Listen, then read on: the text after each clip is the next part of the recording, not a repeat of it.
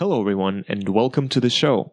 Quick reminder, don't forget to subscribe to this podcast on iTunes, Spotify, or any other platforms that you're using to listen to this podcast. Also, we are on YouTube, so if you want to see the video version of this podcast, please go ahead and type in Azizi Podcast into your YouTube search.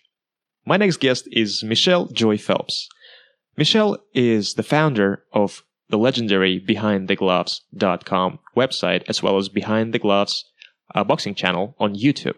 She's also a correspondent for her own channel, as well as World Boxing Super Series and Toe to Toe program on Sky Sports. She's also a host of her new podcast called Behind the Mic. Enjoy the show, everybody.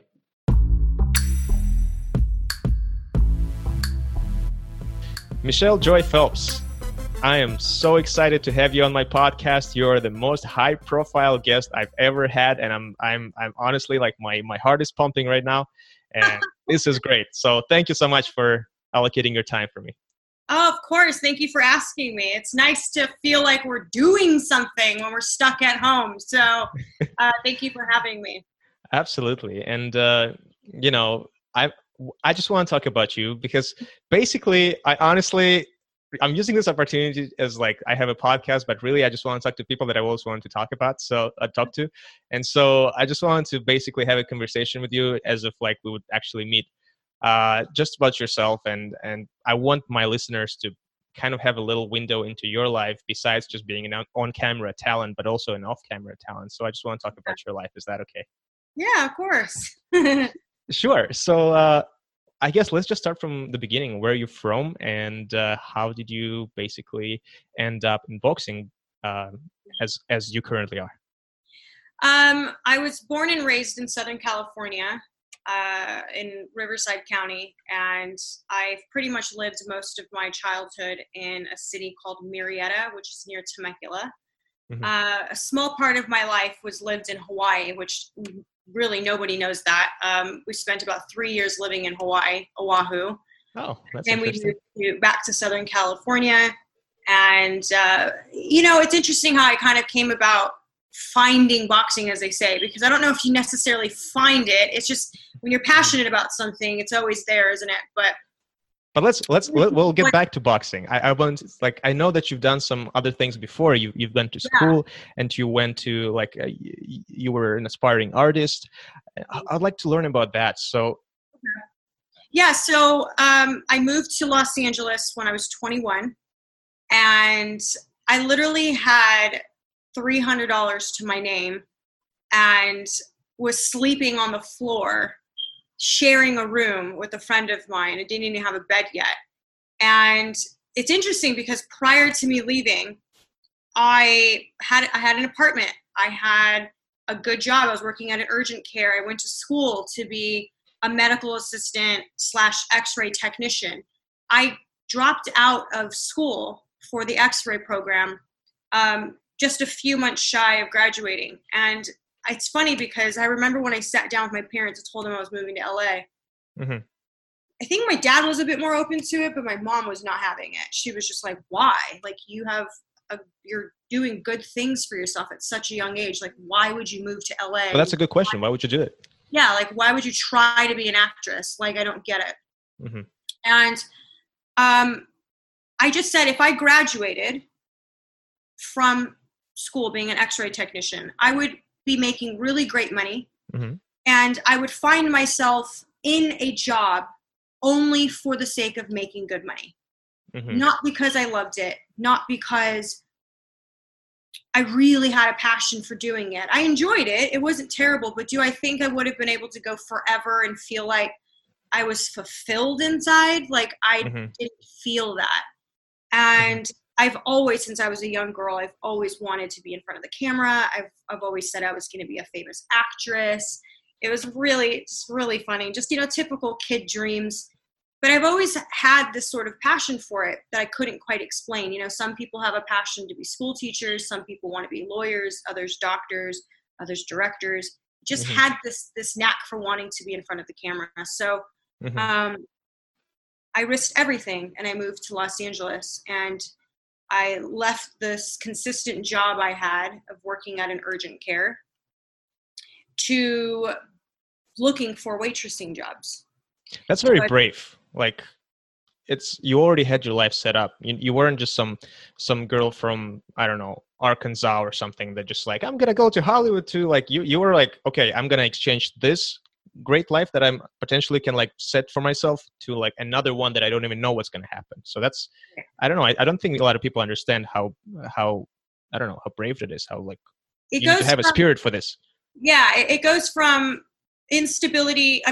Stability to instability, just like that. Mm-hmm. And I don't know. I've always been that way. It's interesting because my mom's always said, like, you've always sort of, when you were young, I always thought it was just like you're just being a young girl, like talking. You know, we all have big dreams. Mm-hmm. She's like, when you were young, you always used to say, I'm gonna move to England. I'm gonna move to England. And she's like, nobody in our family's ever been to England. So yeah, what's up with that, by the way? I've read so many times that you love England so much from you were like... Yeah, I don't know. I swear, if I believed in past lives, which I don't believe, but if there is such thing as past lives, I'm pretty sure I came from England because it's like I have this draw to be there. It's interesting. But I always said it as a young girl. I always said I was going to move to England.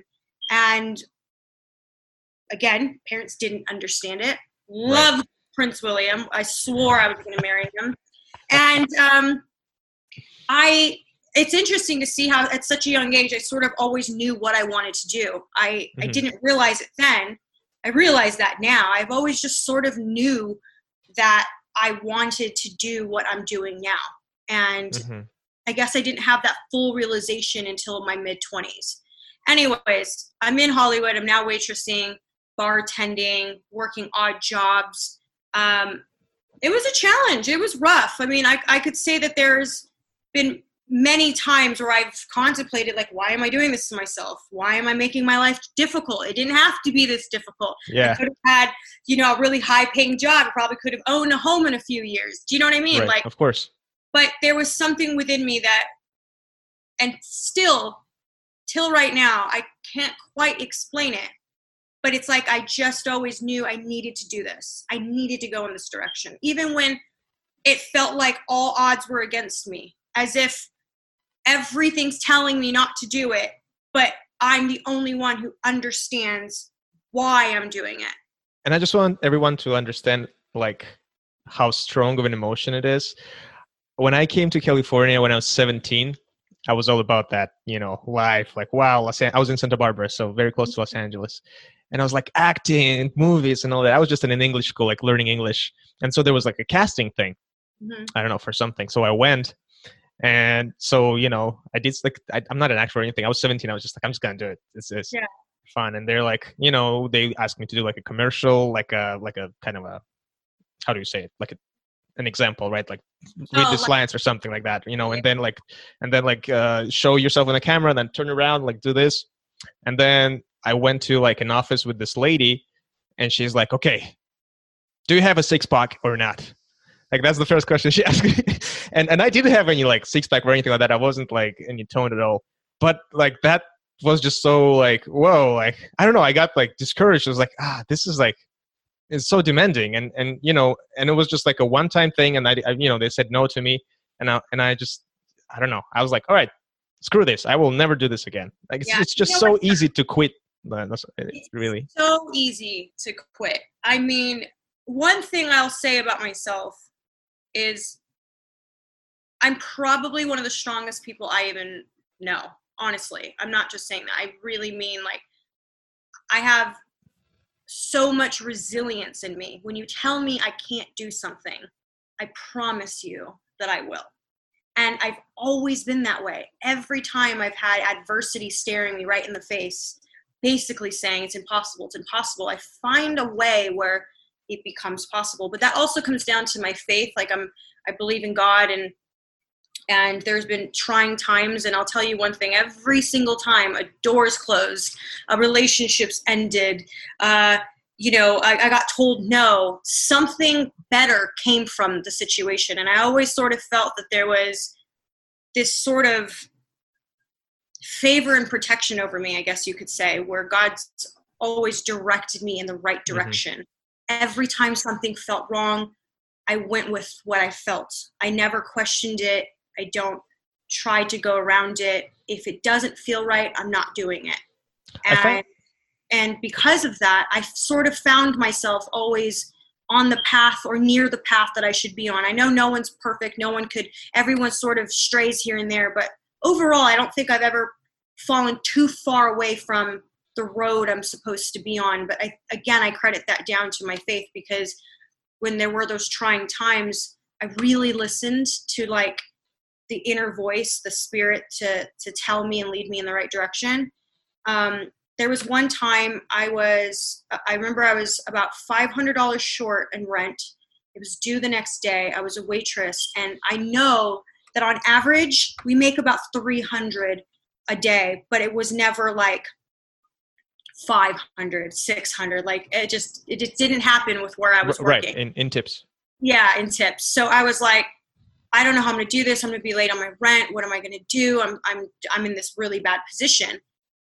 And every time I'm very specific with what I ask for, I always manage to get it straight down to the number, right?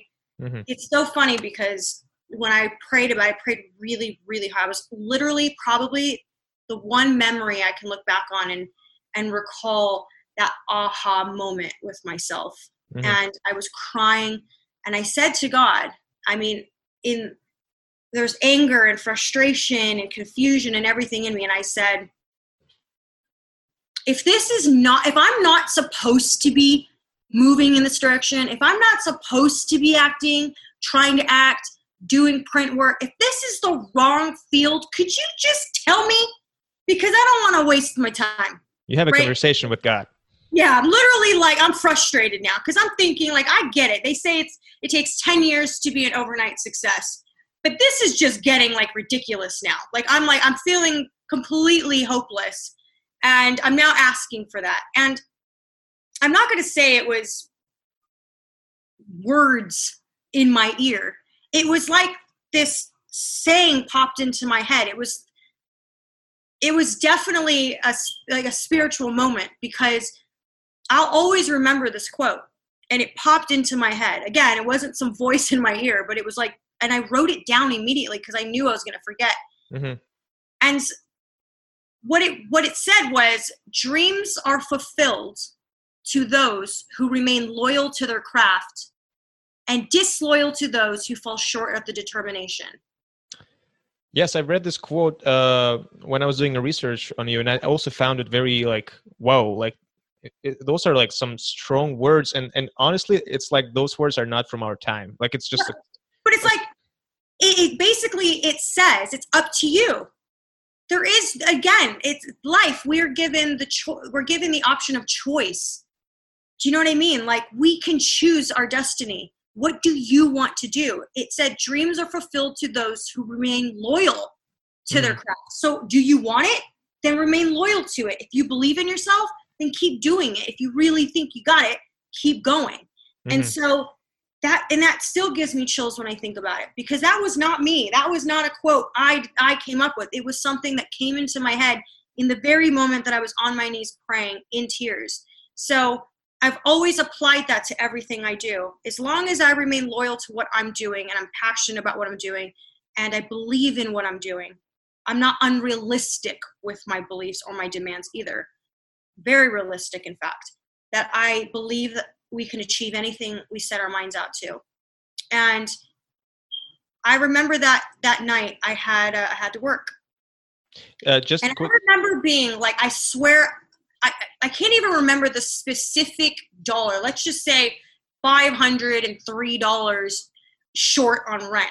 By the time I finished my shift, I had some big time tippers come in. And I ended up making the exact to the dollar after I tipped out the bar back and the bar. Right, you have to spread that. I walked home with the exact amount that I was short on rent. And I swear to you, that's why I always joke and say, be very specific with what you want in life, because you will get it. But are you ready for it? Is it something that you know that you're ready for, ready to tackle? And in this case, if it's something that you really need, like I need a new car, be specific about what kind of car, because You could say, I want a new car, and get the car you never wanted, but you got a car. So it's sort of like, it's a lesson in that. So with that said, I've always applied all of that to my life. So Michelle,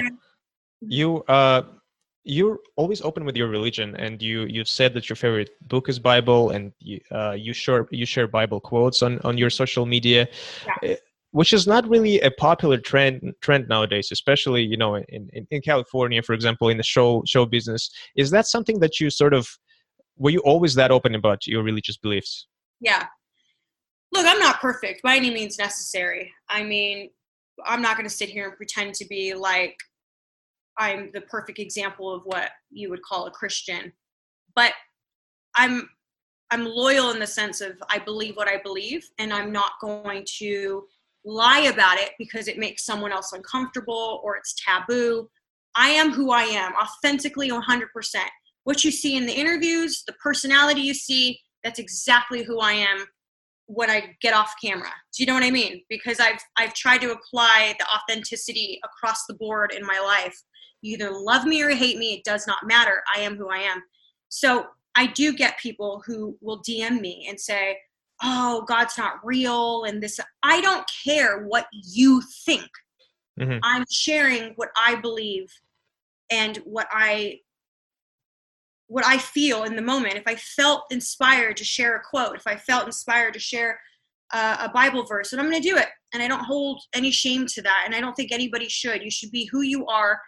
And again, I have friends who are atheists, Muslim, Mormon, Jehovah's Witness, you name it, Catholic. I don't look at them any differently because they pray differently or they do or don't believe in the same God as I do. I don't care. I embrace the different cultures and mentalities of everybody.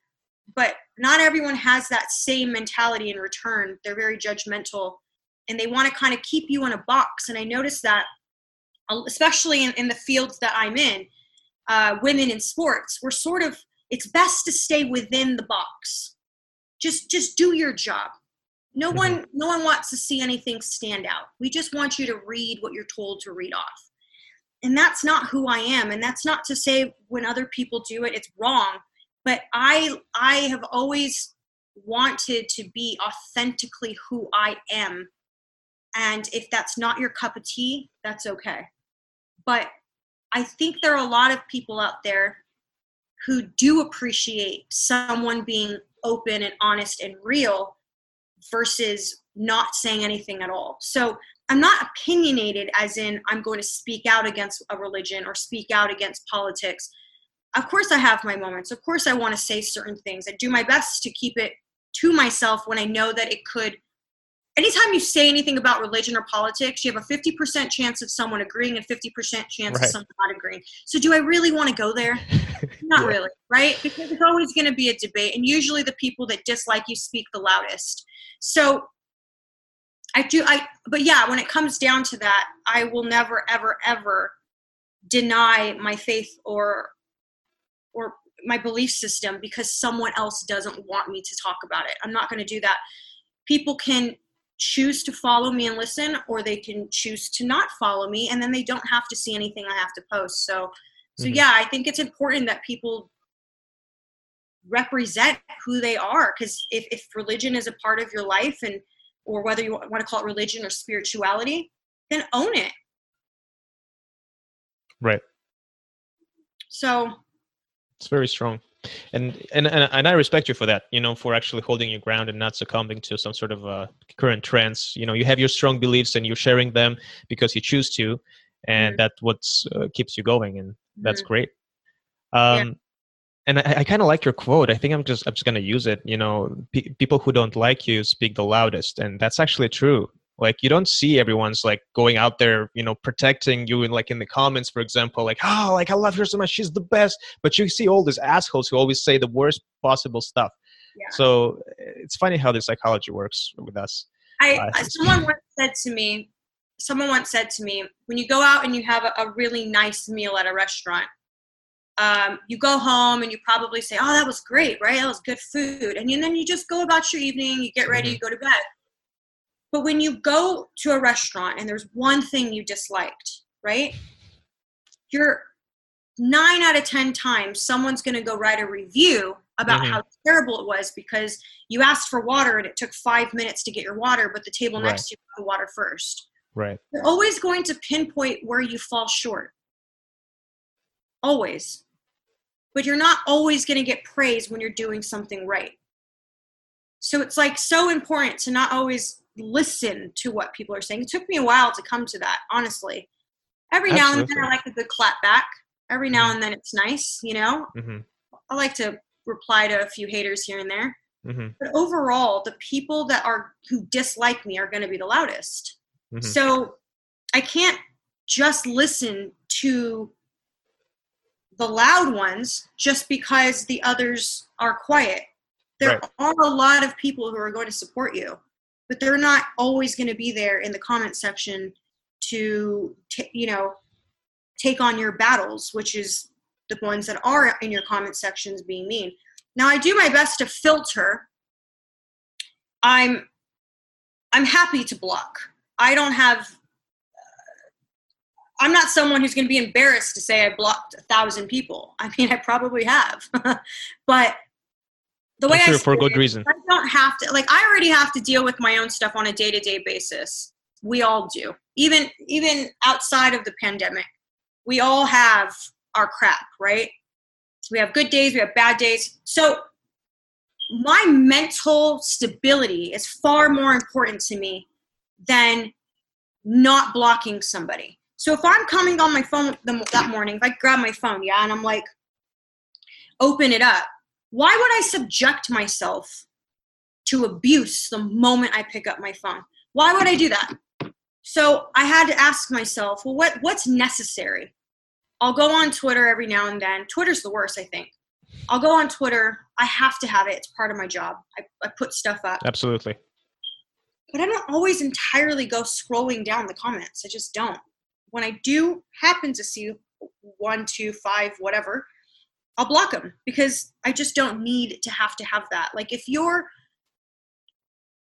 upset that I get up every day and I do my job and I give you free content on YouTube, that's on you. But I'm not doing anything wrong. All I'm doing is doing my job. So I filter comments on Instagram. You're allowed to do that now. You can put keywords and it'll block it from showing on your page. And I found that tool to be very helpful. And I think it was a smart decision on behalf of Instagram because, why should you, just because you're in front of the camera and you interview fighters and no one signed up to be abused. No one. Right. Fighters didn't sign up to be abused on social media. They signed up to entertain you by getting in the ring and risking their lives. And even then, it's not good enough. Do you get what I mean? So I didn't sign up to be a boxing reporter for the attention. All of this just came with it. Honestly, I was actually really taken aback. Like the first time someone asked for my autograph, I'm like, me? And they're like, yeah, on a glove. I'm like, yeah. And I'm like, I'm not a fight. I said, I'm not a fighter. Like, I thought maybe they got me confused with somebody. I'm like, no, but you do the interviews. And I'm like, whoa, that was weird to me. That was a moment where I'm like, I didn't do this for the gratification of being recognized or whatever you want to call it. I did it because I love it. And that's ultimately what's taken me into this game so long. Like, if it was just about one thing over the other, it would have been very noticeable. But I do love what I do. I'm very passionate about it. And when I first started Behind the Gloves, there were a long time before I was making decent money. Do you know what I mean? So a lot of times people wouldn't even be in the sport if they weren't being paid. Do you think some of the people on TV right now would be showing up every day because I'm just passionate about boxing? So I just want to do boxing, whatever it is, commentating, reporting, whatever you want to call it. No, you're showing up to collect a check. I showed up every day. Yes, trying to build something, but it was started from passion. That's the difference. So yeah, for people who want to make assumptions or say whatever they want, I like to say it's water off a duck's ass to me because it doesn't mean anything anymore. Maybe it did before, but it doesn't anymore. Honestly, it sounds so stressful, and I have no idea how are you able to handle this? But I do know that on your Instagram lives, you sometimes talk about stress and dealing with the stress. Have you incorporated any sort of techniques on how to actually make sure that your mental well-being is fine and you're being in complete harmony with yourself and with the world? Yeah, you know what? For many years, I neglected it. And I think it led up to a moment. I was in Cancun, Mexico with the WBC. Right. And it was already building up within myself. I was traveling too much. I wasn't sleeping enough. My hours are 12 to 14 hours a day. A lot of people don't see the amount of time that goes into producing one video, not including 5 to 8 a day, plus the social media. It's a lot of, it's very time consuming. So I wasn't taking care of myself. I wasn't putting myself first. I was putting my career first. And I broke down in Cancun. I absolutely had a bloody meltdown. Like, my camera guy was with me, and I cried so hard. I was like shaking, and I was crying, and I'm like, I can't do this. I can't do this. I was losing it because I wasn't taking care of myself. I wasn't going to the gym. I was gaining weight, and people were calling me out on it. Oh, look at how terrible she looks. Look how fat she's getting. She looks bloated. Look at, she must have had all the surgery on her face. Look how terrible she looks. I mean, it was just like downright nasty. Mm-hmm. And I made the mistake. Actually, at the time I called it a mistake, but it was a blessing in disguise, because at the time I believed I made the mistake of reading the comments. I did a video, and I never, ever, I swear to you, on YouTube, I do not read the comments. They're the worst, right? Mm-hmm. So one day I made the mistake of doing it. And I was already in a bad space mentally. I was already worn out, not feeling good about myself, not eating right, not sleeping right, not doing enough for myself. And I snapped. I had a moment where I snapped. I was hysterically crying. My cameraman, Brandon, was there with me. And I just remember he literally just put his arms around me and held me as I was like shaking, crying. Mm-hmm. And he was like, oh my God. He didn't even know how to sort of react to that. Mm-hmm. I didn't know how to react to it. I didn't know I was going to break down like that. But it clicked with me. Things only bother you if you believe it. Mm-hmm. Did I believe I gained weight? Yeah. Did I believe I didn't look as good as I could have? Yeah. Not that it has everything to do with the appearance, but it was deeper than that. It was, you're not taking care of yourself. You're not feeling good about yourself. If you ate better, if you slept more, if you took time for yourself to go see your family and be with them, if you exercised, all of those factors are important for your mental health. And I wasn't doing any of them. So that's why their words affected me. So the next day, I had these, like the sauna suits. I love working out in the sauna suits. Me too. I had some WBC sauna suits that used to belong to Gennady Golovkin, believe it or not, because their camp gave them to me because they were an extra set. Wait, so you were wearing Triple G sauna suit? Yeah, apparently I was. So I had I put the suit on, and while everyone's going to the beach and everyone's like join poolside, I started, walking myself down past the pool to the gym, and I was working out for about an hour in the sweatsuit, just absolutely just sweating. I mean, when I got up, I felt like water it was like peeing yourself because there was so much water coming down your legs. Mm-hmm. And it was that moment where it all changed, where now I will go to the gym. I will put myself first. After last year, because I already had 2 months bookings in advance for travel. Mm-hmm. When it was Christmas time, and I tapped out all of January. All of mm-hmm. January I was out because mm-hmm. I was like, there's no way. I have to take care of myself. Mm-hmm. And I stayed home. I was with my family. And even early February, it was still a challenge to get back at it. But I needed that. And so because of what people said, at the time it was hurtful, but in reality, when I reflect back on it, I'm glad it happened because it made me realize, you know what, I need to take care of myself. So I do make sure I do that, take my vitamins, get my sleep. Most importantly, I made a rule to myself that I wouldn't go longer than 6 weeks without seeing my family. It doesn't matter what part of the world I'm in. I will fly home to see my family because they are so important to me that not seeing them is like drains my soul. You know, I'm not the best version of myself when I'm away from them too long. Right. Can we talk about beauty for a second? Well, first of all, I think you look stunning all the time in front of the camera. I don't know what you're talking about, so always flawless. But here's like a little bit of my insight. I started this podcast. It was like a freaking, you know, audio podcast, no video. Then I was like, all right, screw it, let's do video. And then all of a sudden I'm realizing, oh, like, okay, so the hair is not right. The color is not popped. Like all of those little details. And you're like, you know, like, like all of a sudden you're realizing, okay, I need like, well, not I need, but like I realize why people need like a makeup, you know, person, a costume designer or something like those things are really like cutting through your eyes when you look at this. But that's just one thing. And so all of a sudden I'm like, wow. And can you imagine being on camera pretty much 24/7 and looking, you know, good, just, you know, just properly dressed, you know, properly, you know, makeup, whatever, everything is just in its like place. It's actually very hard to maintain. Like I'm just realizing that right now. And I'm a guy, like I don't even use makeup, but like my hair is always messed up. I don't do like a barbershop or anything. Everything's close. So like it's all kind of like all over the place. And then look at you right now. You're just flawless right now.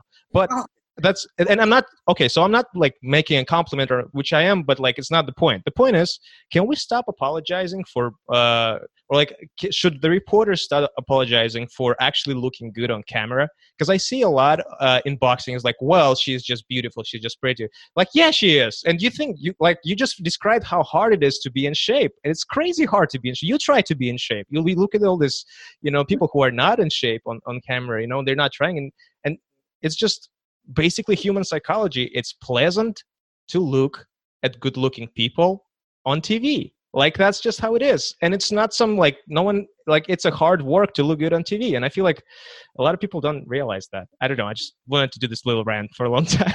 No, you know what? I agree, because often I will, you know, every now and then I always reply back to that. Well, not always, but sometimes I reply back to the person who says it. But there is always one comment, whether it be on my Twitter or on my Instagram or my Facebook, there's always one comment. I go, oh, well, you wouldn't be where you're at if you were ugly. And the reality of it is, I'm not going to apologize for being who I am, looking how I look. Do I like to take care of myself? Yes. Do I like to get up and get dressed and do? Yeah, for the most part. Not, of course, there's always the off few days you don't want to do anything. But yeah, I do like to feel a certain way about myself. But to be criticized for wearing too much makeup, for dressing like this, dressing like, do you know, if I really wanted to, with my following, if I really was trying to egg it about sexuality, I could really be egging it. Like, in fact, I'm limiting myself because I don't do it. Most people are like, oh, girl, you need to play it up while you're young. You got to play up the sexuality while you're young. If you can get that attention and get them views and get those those endorsements, then do it. It's not about that. This is just who I am. Since I was 18 years old, I've been wearing eyelashes. I'm not apologizing for it. I like 4 to 5 inch heels. I like to feel a certain way. I like jewelry. I like makeup. What's wrong with that? That's just who I am. If someone else looks natural and more natural than me and does what I do, and who cares? What does it matter whether one person likes to dress up more than the other? Like, what does that have to do with the job I'm doing? Oh, you know, sometimes you're showing cleavage. I am a woman and we do have cleavage. Am I supposed, even if I dressed like a nun, like I could be completely covered up and it'll be absolutely nothing to do with that. They'll find another reason to talk about or complain about. So like I said, your haters are the loudest. Mm-hmm. And that's the thing. You just have to accept it. It is what it is. People who know me, people who work with me, people who see me around, they know what I'm about. And that's all that matters to me. I'm not here for the gratification of someone, saying, oh, she's this or she's that. Does it feel good sometimes to hear, oh, you look nice? What woman would say no? What men would say no? Right. It's everyone wants it. And you only get the views you get because guys, give you attention. Okay, well, I only watch Brad Pitt's movies because I like Brad Pitt. Exactly. Well, you go with watch Chris Hemsworth movies. I'll watch anything he's in just because I like to look at him. I will go. And that's the point. Like, that's why they are. Watch Brad Pitt's movies just to see Brad Pitt. It doesn't matter what the storyline is. I watched that one movie which was really boring, but it wasn't boring because I was staring at the love of my life.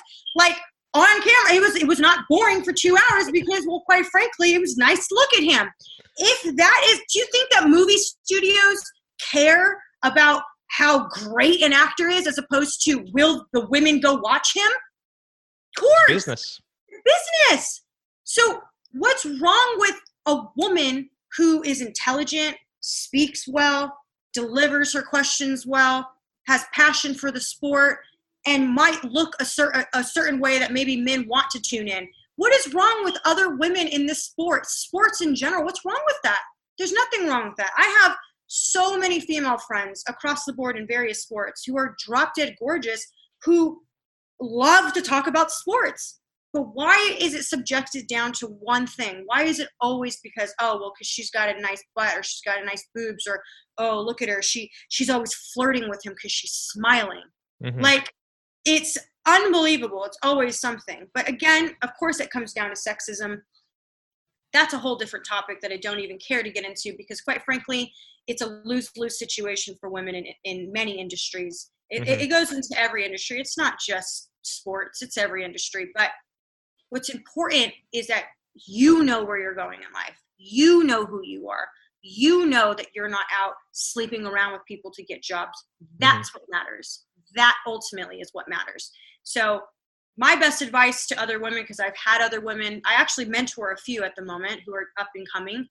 And I say the same thing to them because they go through the same things that I went through when I first started. I still go through them, but I think I'm just better at reacting towards it. Mm-hmm. I say the same thing to them. Like, you know what, babe, you just keep doing what you're doing. Just keep doing what you're doing because they're always going to be there. And so long as you have talent and the ability to do a good job, you are going to be fine. It does not matter at the end. Like I said, one of the best things I say all the time is, or one of the best things I've heard, that I often repeat is, it's water off a duck's ass. Mm-hmm. Does not matter. Let's dive in a little bit into the meta of your channel. And again, I think your channel speaks for itself in terms of numbers, no matter what people say. Like, you do have over 200,000 subscribers.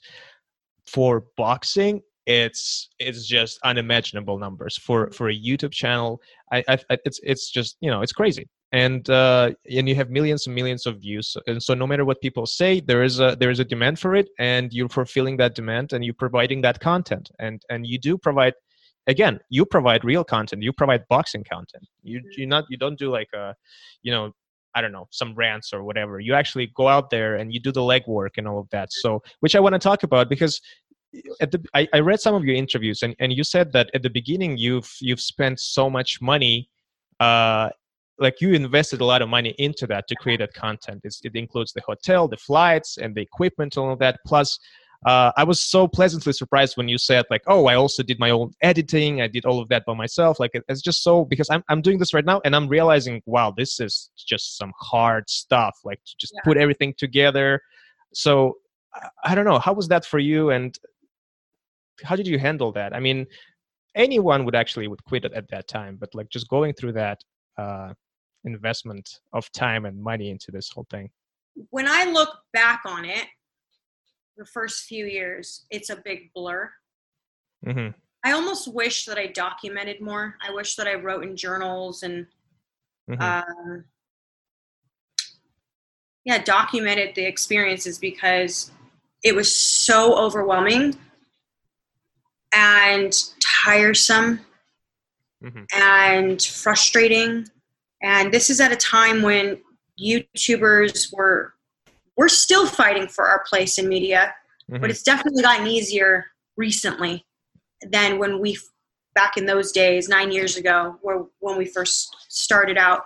YouTubers were like, well, what do you do exactly? What are you doing? Where are you putting this? And I remember, like, at the time, like, you were never guaranteed an interview. Not saying you are now, but especially being a YouTuber, they were like, no, we don't have to do interviews with them. Right. And it was a fight, very challenging fight to be respected. It's still taking me years. I mean, I still have people come up to me and say, oh, I hear what they say about you. And I'm like, they still talking about me? Like, after all these years, they still have to question, like, my work ethic and everything I've done. Like, I realize it's never going to end, and that's okay. I'm okay with that. I'll probably never ever get the credit I deserve, but I don't care to get praise from other people. I care ultimately about how far I've come personally. So I'll continue to do that for myself. But it was a big blur. I probably would say I had what felt like a mental breakdown at least once a month, because it was overwhelming. I would cry a lot. Oh my God, I need help, but I don't have money to have help. And so I started bringing on interns. And then even with interns, it was like always a learning curve. You always had to invest so much time into them to get them to learn and understand how this works. And so the training process of it. And then rely on them. You doing relying on them. Are they reliable? Are they consistent? It's a lot. But I proved it could be done, like, I know there are a lot of other people who have done the same thing. We all started in the same place. We all had the same challenges and crossroads, and a lot of us have gone on to do some really great things. We all started from just, one subscriber, and now we're doing television. So that should say a lot, but looking back and doing it alone, I don't do enough of this reflecting, to be honest with you. I probably should, because I was hoping that you would do it here. Perspective. And I'm grateful for put that. things in perspective, because when you live in a bubble, you forget, you don't see what everyone else sees. You see, I need to do more. My numbers need to be better. I need to be there. I can't stay home. I should have gotten that job. Why did that person get that job? You're hard on yourself. It's never good enough. Would you say you're your own worst critic? 100%. Oh my God, I'm the worst. I am terrible. In fact, I'm so terrible to myself that sometimes my best friend says, stop talking about my friend like that. Like, because I'm talking to myself that way. I'm learning. I'm getting better though. I promise I'm getting better. I've really, like I said, I've had a realization about a lot of things and how important it is to take care of yourself. And I wasn't doing that, like I said. But when I do look back and think about how far I've come, I mean, we're about to hit 100 million views on YouTube. Wow. 4,000 or 5,000 subscribers. I was the first in YouTube, from my understanding, in terms of boxing reporters, the first on YouTube to cross over into television when I got the World Boxing Super Series job. There's so much that I should pat myself on the back for. And I'm grateful, because along the way, once I finally did start to get a team, they're a big part of that. I might have started this on my own, but I'm not on my own. Like, I have a lot of help right now. Well, at the moment, there's three of us, me and two other people, but nonetheless, yeah, it's nice to reflect back and kind of think about how far you've come, because it's so easy to forget. I really liked your little post not little, you actually wrote an article on Facebook about yourself, basically it was actually a relatively recent one, several months ago you wrote, and it was really helpful for me for my preparation for this. Have you considered actually and I know that you wrote several articles, but have you considered to actually maybe write a book about, your experience and your journey? I feel like you've been around boxing industry for more than 8 years, I would say. Do you think there's something in there with that you can actually do like that reflection and put it on the page somewhere and do a book about it? I think I'm probably still some years off of that, but again, back to wishing I documented it more and journaled more. Probably would have made the writing process easier to kind of go back to very specific moments and recall them. They kind of just float back into my mind. I'm like, oh yeah, I remember when that happened. Oh yeah, I remember when this happened. I like to think I get along with everybody right now in boxing, but there was a time, I'm not going to mention names because we're actually all okay right now. But there was a time when I was very disliked amongst a group of people who really had it out for me. Why do you think that was? Just jealousy? Just the hate? I don't know, because I don't want to say it's jealousy, but I don't know why I was hated. But I think that sometimes people don't like what they can't control. I've sort of always come in and been my own self. Like I never tried to fit into any groups. I never tried to format myself to meet other people's standards. I've always just been myself, and oftentimes those people like myself kind of get misread. And I've always been very kind. I've always said I was never going to give anybody a reason to dislike me. So even though girls were being mean and spreading rumors about me and talking about me, I always said I'm never going to give them a reason to dislike me, and that one day they're going to realize that they are the reason. Like I'm not the reason, they're the reason. So you kill them with kindness, don't you? Right. And that's what I've done over the years. The initial, I think the rumor initially when I first came on was, oh, she's here to meet men. She just wants to find a husband. I hope that narrative has been shut down, because trust me, there could have been opportunities for me to move in that direction. I'm not here for that. I was here for the love of what I do. So I hope that's not something people still think, because if that was the case, I mean, I've been doing this 9 years. I could have been married or in a committed relationship, but I'm not. So at least within my field. So right. So yeah, I mean, God, this thing's got me looking way back now. Times were hard. Times were very difficult, and it was bittersweet. It's to see that when more women were coming on the scene, that they didn't have it as hard as I had it. So it's bittersweet, because a part of me was like, damn, why couldn't you guys be nice to me when I first came on? Why were you guys so mean to me? And then now other women are coming here and they're almost embraced. Oh, women in sports. Yeah, women it's trendy now. Yeah. But the ones that were here a while back, like why was it so hard for us? So like I said, it's bittersweet. I'm happy that they're becoming more open to having women in this industry. But it was a challenge to get a reaction, to get sort of this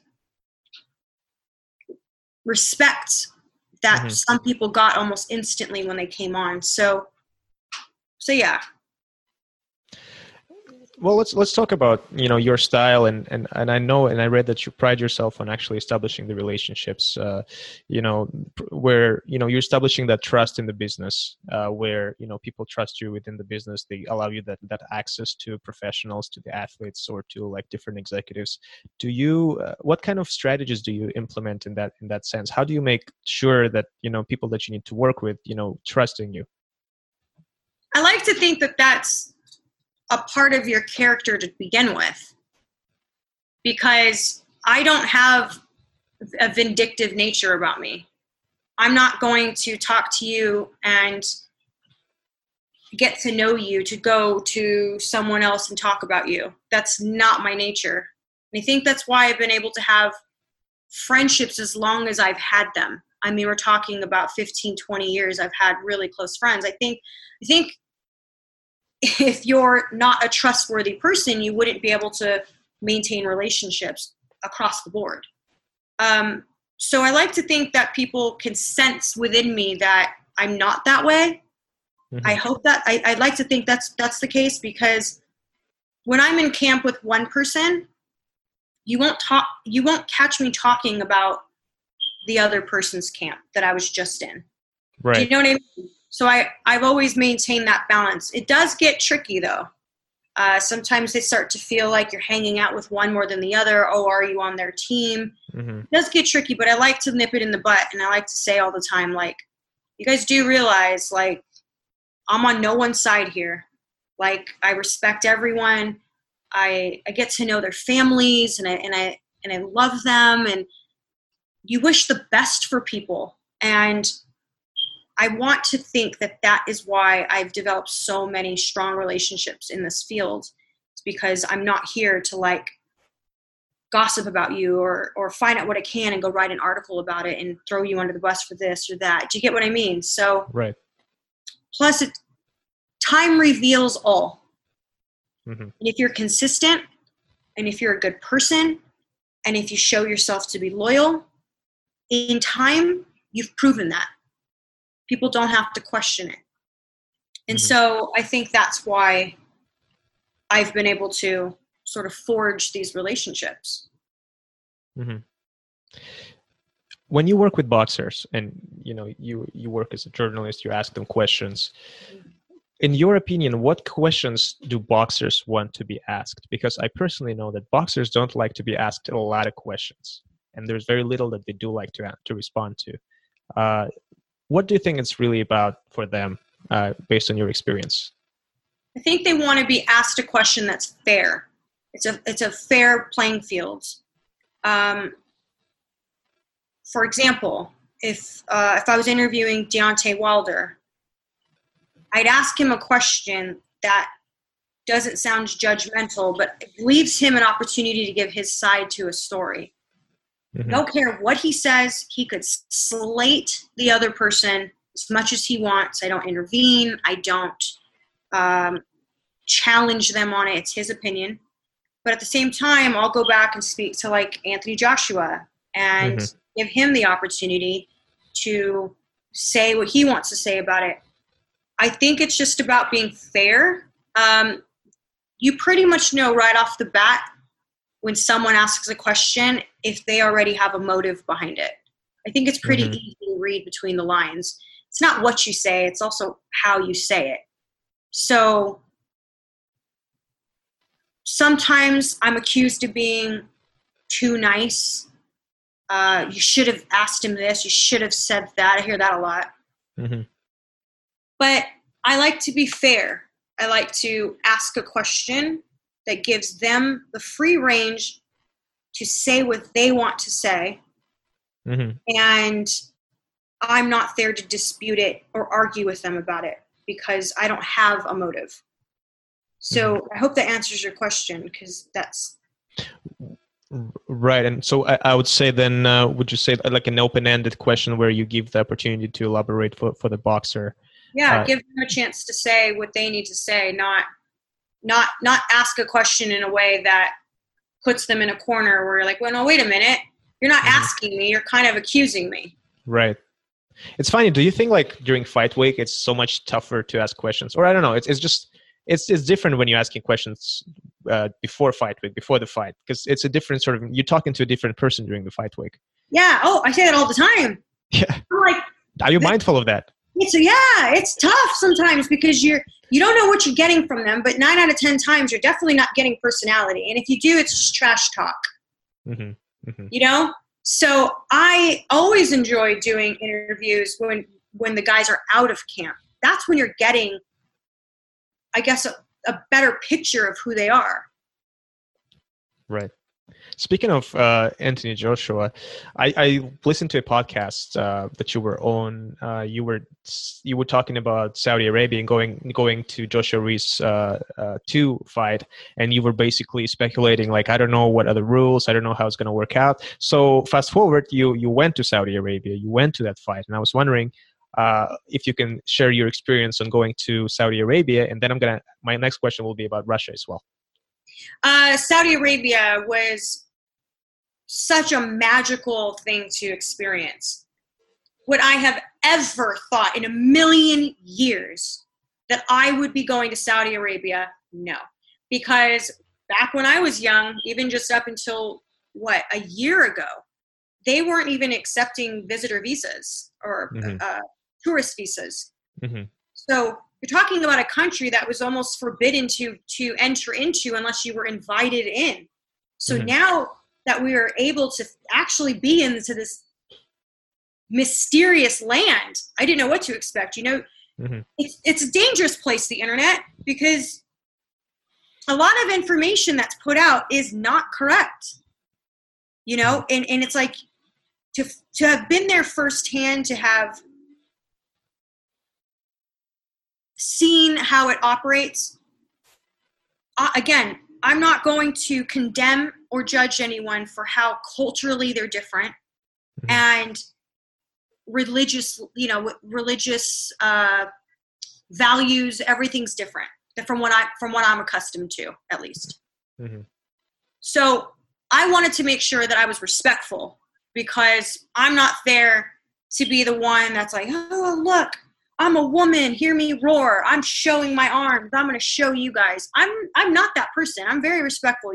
If the culture is against it, they're against certain things, if they feel that it's disrespectful, I'm not going to go against it. So I chose to dress in traditional garments, even though you were allowed to wear certain clothing, regular clothing. I kind of like the traditional style that you wore. It was pretty cool. It was fun. I was like, ooh, when am I going to get to wear this again? Maybe a year from now, maybe we'll start doing this more regularly. Mm-hmm. But I found that everyone was very accommodating from the moment I stepped off the plane. Mm-hmm. People had a warm spirit about them. Mm-hmm. Nothing. I can honestly say, I'm just going to be blunt about it. I can honestly say I expected there to be more judgment. I expected there to be more resistance towards foreigners, towards women, because that's all I read about. Right. Now, I'm not saying that's not what's happening in that country. I by no means am saying that. I'm saying from my personal experience, I never encountered anything negative. The only thing that I found odd, because I'm not used to this, is when you go into a restaurant, there's a cashier women pay and a cashier men pay. So I've never experienced segregation ever in my life. So that was interesting. And then when you go into a restaurant, some of them were all male. One restaurant made the exception for me because I was American, and it's basically, this is all new to them. They're not used to it as much as I'm not used to it. So we're all sort of just experiencing something new, right? So when I walked into the restaurant, he said, if I can please sit you to the side. Of course. We got sat, I was with two guys, got sat off to the side, and everyone was staring like, there's a woman in here. Because I'm sure that women obviously don't eat at that restaurant who are locals. So, but never did I experience anyone being rude to my face. The men, if I asked them a question, they answered it. It wasn't like, I'm not talking to you. Do you know what I mean? Like, basically everything I thought I was going to experience, I didn't. The food was by far the best food I've ever had in my life, ever. Now, I'm definitely someone you could say has been around the world, right? I'm telling you right now, best food ever is in Saudi Arabia. Best food ever. What do they usually, what's the dish there? Oh, they have all types of dishes, but it's just, everything's made with such rich flavor. So I love flavor, and I love spicy food, all time. So everybody who went to Saudi, you can ask anyone, they were like, oh man, the food was amazing. We all experienced how great the food was. So yeah, it was different, and I'm happy to have done it. I know that a lot of women chose not to attend that fight. Which is funny because I listened to your podcast again when you were a guest on the show. You sort of presented two sides of the argument where women journalists don't want to go to Saudi Arabia as an act of protest against for violations of human rights, etc. And but there's another side of the coin where you actually want to go there as a female American journalist, sort of despite that, and kind of like to show them like, hey, like, you know, we're gonna go to your land, we're gonna do our job. Like, there's like a good argument for both sides. It represents change. Exactly. Isn't that what we're hoping for? We're hoping for change. So why would I not be a part of that? Whether you want to call it a movement or not. Why would I not want to partake in what was not allowed a year ago for a woman to be attending sporting events, for a woman to be drive a car? Yeah, exactly. So a woman couldn't even, work. Why would I not want to partake in that, like, movement in the right direction? Do you know what I mean? So, yeah, I chose to do it, and I'm glad I did it. And it was a wonderful experience. And I'm not here to speak on behalf of the civil rights violations, because, quite frankly, I don't have enough information to give an educated response to it. But I'm happy to see that there is development in the right direction to allow women to start doing more. And a question, as I said, about your trip to Russia. Anything memorable about that? I know it's not as flavorful as Saudi Arabia, but I was wondering if there's some tidbits that you can share. It was amazing, just because to have partaked in a part of history with... And just, I'm from Kazakhstan, by the way, so you don't have to be nice. Yeah, to have partaked in history with, the World Boxing Super Series, to have hosted on pay-per-view. It was everything I've worked my butt off for. Right, because for you personally, it was a huge step career-wise. Career-wise, to be right there experiencing it, to, like, again, I partaked in history, and that was such a big deal. But overall, even in Russia, like, I loved Moscow and Sochi. Sochi's so beautiful. Like, I didn't expect all of the water, and it was just so, like, the mountains and the snow on the mountains. I mean, it was just very scenic. It was gorgeous. Moscow was fun. I know that the Super Series held like a night out for us. And I bet that was really fun. Oh, it was a lot of fun. It was a lot of fun. However, I was probably one of the first to go home, because or go back to my room, because anyone who knows me knows I enjoy to go out. Like, I love fine dining, going to lounges, having a drink, right? It's the social stuff. Right. But I'm not the person that can go out, as they say. Like, I don't go out. I go out, but I don't rage. I don't rage. I don't party. What's your favorite drink? I love whiskey. I love whiskey, but... Neat or rocks? If I'm going out, like, I'm having, let's say it's a friend's, like, birthday or bachelorette or something, and we're all like, you really got to, like, turn up a little bit. It would be tequila. Nice, me too. Yeah, but I can't do that on, like, a regular. I can't. In fact, I don't even drink on a regular. I found when I moved to Manchester, England, that I drank more wine than I've ever drank in my life. And that was because my roommate loves wine. So she's always popping a bottle open, and every night we'll have a glass, right? And then it started turning into, like, we're doing a bottle a night between her and I. That's like 2 glasses a night. And I was like, all right, no, because there's a lot of sugar in that. And I'm like, I'm not going to start. Yeah, that's why I drink tequila. It's just so good for, like, just, it has less sugar. It's better for a dietary, and it just turns you up really quickly and fast and effectively. It does. I can't have vodka. I hate vodka. Like, if that was the only thing sitting on the table, I won't touch it.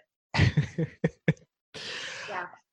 Listen, I'm gonna let you go very soon. I'm sorry, it's taken more than an hour, and I bet you're pretty tired from this. But I just wanted to ask you. You spent so much time with Tyson Fury and his team, and not only as a reporter who interviews him, but also you guys had like a project together. And I don't recall what it was. I think it was a presentation of his book, and it was like a Q&A kind of thing that you would travel with his team around England, around Great Britain. Can you talk to me about that experience, and how was that for you? So basically what it was Gold Star Promotions over in England. They do a lot of like an evening with. So it's like an evening. Right. Not a book. I'm sorry. Yeah. Floyd Mayweather, an evening with, Anthony Joshua. Like they do it with everybody, as well as like football stars and so forth. But I only do the boxing stuff. So I was asked to do, I've done several. I've done them with Tony Bellew. Oh my God, I can't even think right now. Tony Bellew, Floyd Mayweather, Tommy Hearns. Wow. Obviously Tyson Fury. God, I'm drawing a blank right now. I can't even think. But anyways, what you do is, I get up in front of 1,000 people and we sit on a stage and we talk. We just basically talk. And it's been a lot of fun. I've always known Tyson, but this really allowed us all to really develop, like we became a family. We were on the road and it was a lot. I don't know how musicians do tours from. Yeah, I was surprised. Because it's exhausting. Like we were literally in like buses going up and down the country everywhere. So like doing the same thing. One night we're in Scotland, the other night we're in Wales, the other night we're in London. It was just like, it was all over the place, right? So very little sleep. The guys love to get up super early in the morning, and it's so funny because we're always all within the same block, right? So in the morning, they'll ask me the night before, "Are you going to go running with us?" And I told you I don't run. Like, no, I'm not running. And so I'll literally hear everyone getting up in the morning because, the hallway, everyone's loud. You get a pound on the door like, "Phelps, you coming?" And I said, "No." That was like an extra hour of sleep I could have had, and they just woke me up, pissed me off. And there was a lot of that. There was a lot of jokes. I was picked on all the time because I was basically the only woman on tour. Do they call you Phelps? Yeah, they do. They call me Phelps or Phelpsy. That's what they call me. I like it. It was so much fun. Like, I can't wait till we can all do it again. I'm hearing that Tyson might do another tour. Well, he was supposed to do another tour at the end of this year or mid to late this year, but now given the circumstances, I'm pretty sure it's not going to happen. By the way, don't you love Tyson's Instagram right now? I freaking love it. Like the morning workouts, the routines. That's what I'm saying. That's what it was. It was morning workouts. It was breakfast. It was, we're on the road. We check into the hotels. It was, we all ate dinner together. It was time to go to the venue, go get ready, go to the venue. And then it was the Q&A, the meet and greet. And then we did it all over again. We all got food at the end of the night. It literally the same thing again and again and again and again. And it was a lot of fun. But one thing I will say is I really respect and rate Tyson Fury's, like discipline. Right. Far more disciplined than I was. Far more. I mean, he should. I mean, he's an athlete. I'm not. But still, his discipline was very impressive. I respected it a lot because, it didn't matter what time he went to sleep. He was up the next morning running. You know what I mean? And it was to see that he knew he needed to keep himself in that same regimen, to keep his mentality strong. It was just really it was, looking back, it was really, really cool to witness that, because I'm sure 10, 15, 20 years from now, when these guys goes down as some of the biggest legends of the sport, to when our grandkids are watching boxing, it's cool to look back and say that I've had these experiences. Like, it's really quite surreal. And I don't do that enough. And I'm kind of I'm glad that you're asking me to sort of reflect, because I don't do it enough. And the amount of stuff I've experienced And again, I was just a girl with a goal, just a girl with a vision. Mm-hmm. To say that I've traveled to 23 different countries since being a part of the boxing community, to say that my team and I have been able to achieve what we have. Yeah, it's really cool. It's incredible. I feel very blessed, very grateful to have been able to do all of this. That's beautiful. Michelle, just last question. What should we expect from you? Do you have any plans that you want to reveal right now? And if not, it's fine. Like, you're still providing a lot of content, by the way. I'm still surprised that you're just pumping that thing out on your YouTube channel. There's always something. It's just crazy. Are you working on something? I had a lot of other stuff going on. And, I was slowly transitioning into entertainment hosting.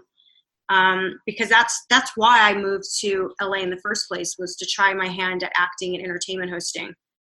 And I was able to cover, the Golden Globes, a Star Trek movie premiere, several other things. And it was really fun. Wow. Okay. Didn't know that. Yeah. To work some of those events. So there was a lot more that I was supposed to do, but then the world shut down. So, hopefully, once that's back, I hope to do more of entertainment hosting as well, as well as continue to develop my podcast.